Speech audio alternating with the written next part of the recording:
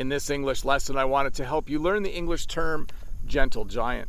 A gentle giant is someone who's really tall and really big, but actually very, very kind. Sometimes when you see a really large man, someone who maybe works out at the gym, someone who's over 6 feet tall, not like me, I'm under 6 feet tall, but someone who works out over 6 feet tall, and you might think they're very, very mean. Maybe they have big tattoos on their arms, and they just look like they're someone who's just not very nice. But if you get to know them, they're actually very kind. We would call that person a gentle giant. I actually have an uncle who I would say is a gentle giant. If you didn't know him, if you just looked at him, he looks big and mean.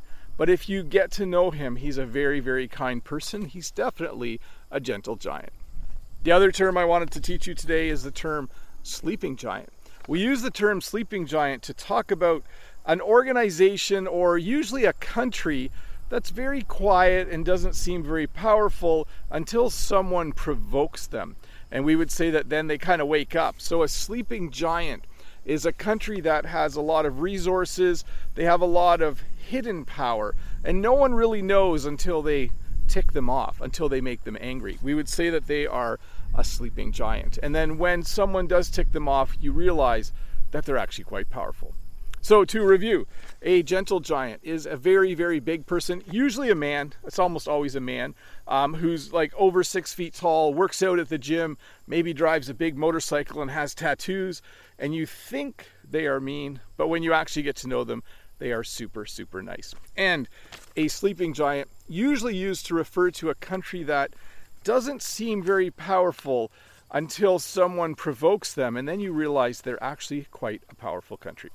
So hey, let's look at a comment from a previous video. This comment is from, I think, Regina, Google Translate said. And the comment is this: I created a manual with links to different resources. It is about my experience, how I learned English, and I would like to inform you that I included both your channels in the list of my favorite YouTube channels about English. Thank you so much.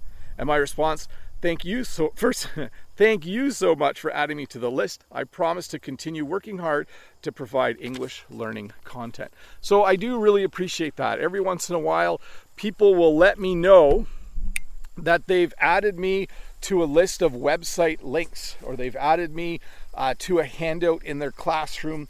They've put links to my YouTube channel or channels somewhere so that other people can find me. And I just really, really appreciate that. I appreciate it when people let other people know about my English learning content. I really like making it, and it seems, I don't know, a little bit, I don't know what the exact word is.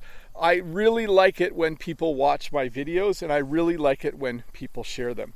Not only does it help you, but it helps my channel as well. I'm not sure if you know exactly how YouTube works, but the more people watch your videos, the more people share your videos, the more YouTube will tell other people about those videos.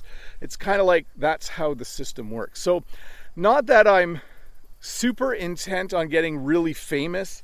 It's not that I'm super intent on growing, but it is enjoyable for me to see that lots of people watch an English lesson that I put a lot of work into. So thank you to all of you that do that. Thank you to all of you that share my videos with other people. I really appreciate it.